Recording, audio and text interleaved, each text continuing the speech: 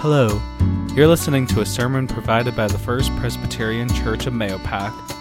We worship on Sundays at 10 a.m., and you can watch us live either on Facebook or YouTube. And if you're in the area, there's always a seat saved for you. We hope that this message encourages you to continue growing in humility and faith. Thanks for listening.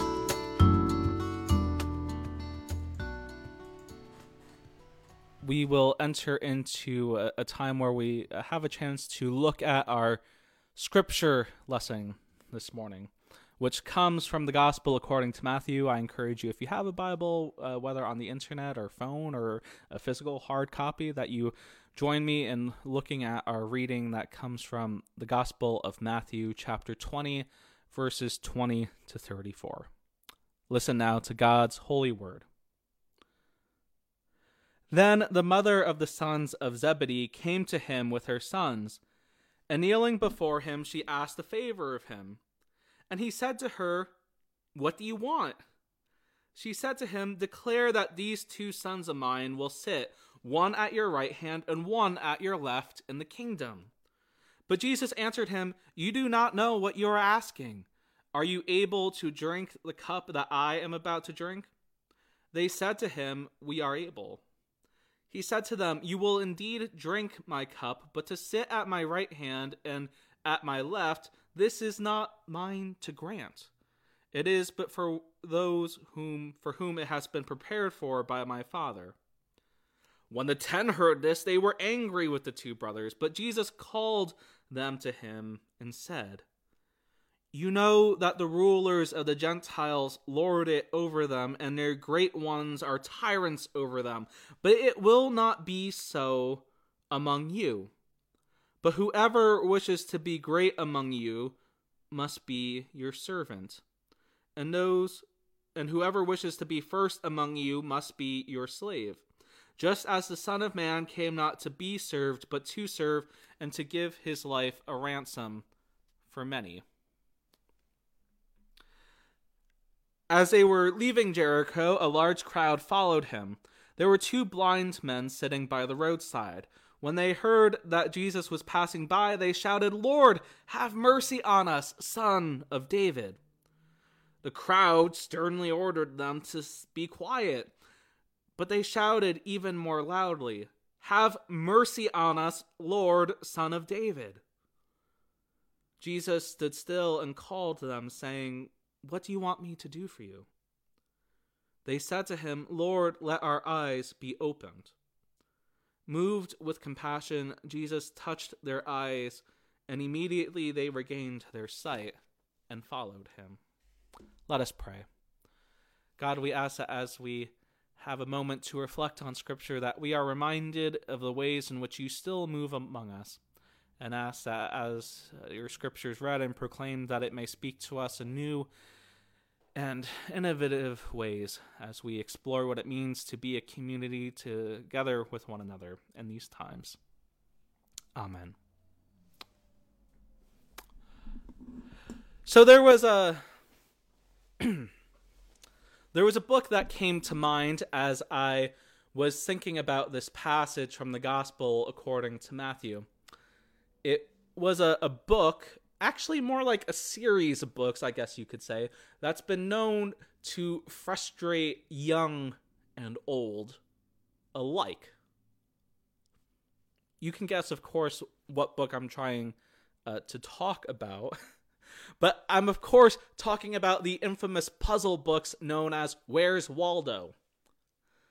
Martin Handford, the author and illustrator, thought up the idea after his art director came to him one day and asked him to create a picture where a person with peculiar features would be the main focal point. After some tinkering, Handford started the series of Where's Waldo? Or, which actually this surprised me, also known as Where's Wally in the UK. You wouldn't think that it would be hard to find Waldo in Handford's illustrations. After all, he seems to be a pretty tall person, wears red and white striped shirts, a hat that's also red and white with a bob on it, and wears glasses. But Handford throws in a number of different lookalikes, red herrings, and other deceptive tricks to throw you off Waldo's trail. And perhaps even more frustrating than that is that Waldo has shrunk over the series to the size of only 0.02 square inches in books 4 through 7. If you're curious, that's an area about twice the size of a pinhead. Yet, it's interesting then, when we find Waldo, we run into a problem when we do stumble upon him among the other characters in the crowd. When we see him, when we finally find Waldo, even though he's so small, we ask ourselves, at least I do, why wasn't I able to see him before? Because now I can't see anything else but Waldo. And this is the puzzling question for us. The question that we find in the Gospel according to Matthew. Because at first glance, we might assume that the disciples would be the one who would have recognized who Jesus was. But more often, the case was that it was those who we would least expect to understand. They were the ones to understand what role Jesus played in the story of creation. I think the same is true for us as we wrestle with the ongoing complexities of life, the things that we've already been dealing with, in addition now to trying to adapt to these changing realities that seem to fluctuate day to day, hour by hour. And at times, then, we are confident in living out our calling and hope that comes from God. And at other times, that might be a little more difficult. We might have a more difficult time following that shining light, that beacon. In those moments, our self-centeredness, our arrogance, or ignorance keeps us from following, keeps us from accepting the truth, the light, the grace that comes from those we may have dismissed. Do you know what kind of mindset that I'm talking about? I'm talking about those moments, and I'm sure you can name those moments, when we get so wrapped up in ourselves that we refuse to acknowledge anything, whether it be truth, whether it be grace or compassion or love. We refuse to accept anything from anyone who we don't like in that moment. It's the kind of toxic mentality that feasts on our worst traits, that feeds on our own fear and our own grasp for power. It's the kind of mentality that prevents us from letting go and moving on in grace. Perhaps you can think of a moment from this past week where you have neglected or missed the opportunity to hear words of grace and truth from someone else. And I think the great thing about faith is that it's okay if you can name one of those times, because that is an essential step for all of us as we figure out what it means to live in a community with one another and to live in a community of faith. Because it is a community that certainly will have growing pains. As we see with James and John and the other disciples as they argue. And it is a community that sometimes silences others and loses patience for those that it thinks don't belong there in the first place.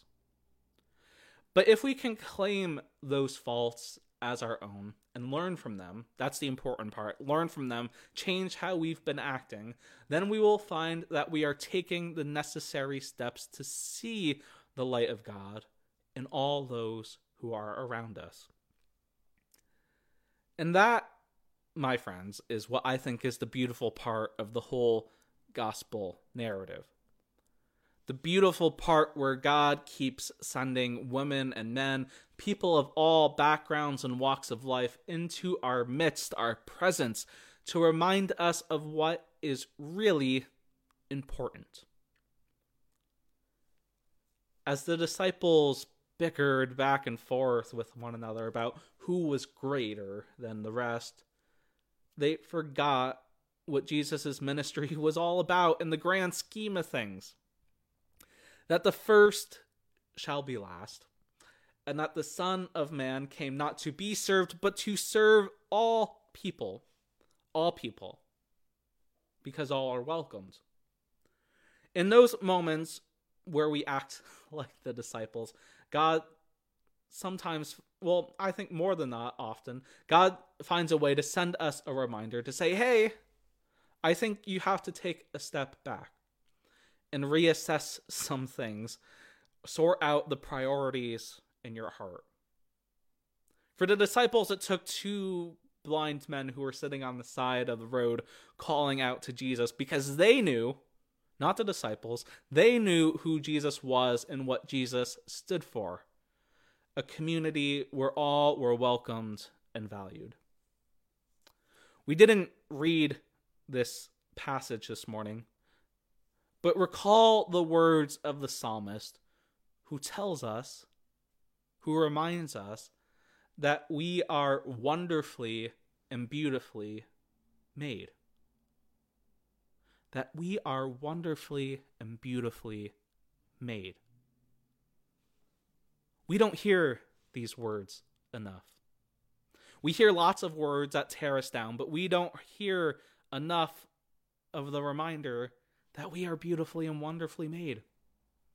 So may you find reassurance that you are someone who has been wonderfully made, someone who possesses the hope, the light, the grace, and the compassion of God. Know that you have been claimed and sealed in God's eternal love, because we don't hear that enough. And it is my prayer that during this time of, I don't know what you want to call it, whether being on pause or self-quarantine, what have you, it is my prayer that during this time we can reconnect with the life that gives us hope. It is my prayer that during this time, that for the remainder of this season, we will learn to love ourselves more deeply. That we will learn to love each other more deeply. And come to appreciate and embrace the things that unite us as a human family. During this time, I encourage you to hit the reset button. While I know that the things outside that are happening around us are certainly concerning, we can use this time to grow as people of faith and as people who believe in the importance of community, whether it be in person or virtual. I know that for some, being home will be lonely, will feel isolated. I know that for some, it may feel like you may be at a point where you can't stand being in the same room with the same people anymore. And of course, I know that for many others, life will continue to look different day by day. So turn off the news. Unplug for a bit. There is plenty of time to catch up on the news and what's happening, but you don't need it 24/7. And of course, I mean unplug after our virtual worship, but of course not now. And spend time doing something you maybe haven't done in a while. Take a walk. Build that model or replica that's been gathering dust in the closet. Call up that family member or friend you haven't talked to in a while. Because though we find ourselves in a wilderness setting, we are ever more connected to each other and presented with an opportunity to live out the mission and the will of love that became incarnate. So friends, be on the lookout for messengers of God's good news. If you aren't paying attention, then you might miss it. It could be in the glory of a clear day, of the songs of the birds, or come from places or people you wouldn't have expected, or places or people that you wouldn't have welcomed, or maybe you would have tried to ignore or silence. Take advantage of this time where we hit the pause button And yes, I know I made that joke before and it wasn't very great, but hit the pause button. Practice graciousness. Practice graciousness. Practice that, and practice setting aside our tendencies to want to grab hold to power and selfishness.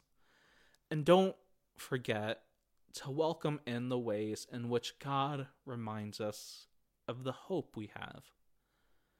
The hope that we have in one another, the hope that we find within ourselves, the hope that comes from creation, and of course, the hope that we find in Christ. Amen. Thanks again for listening, and we will hold you in prayer as we head into a new week. If you'd like to learn more about our church and ministry, or if you'd like to learn how you can support us, you can visit our website at mayopacchurch.org. Until next week, God bless.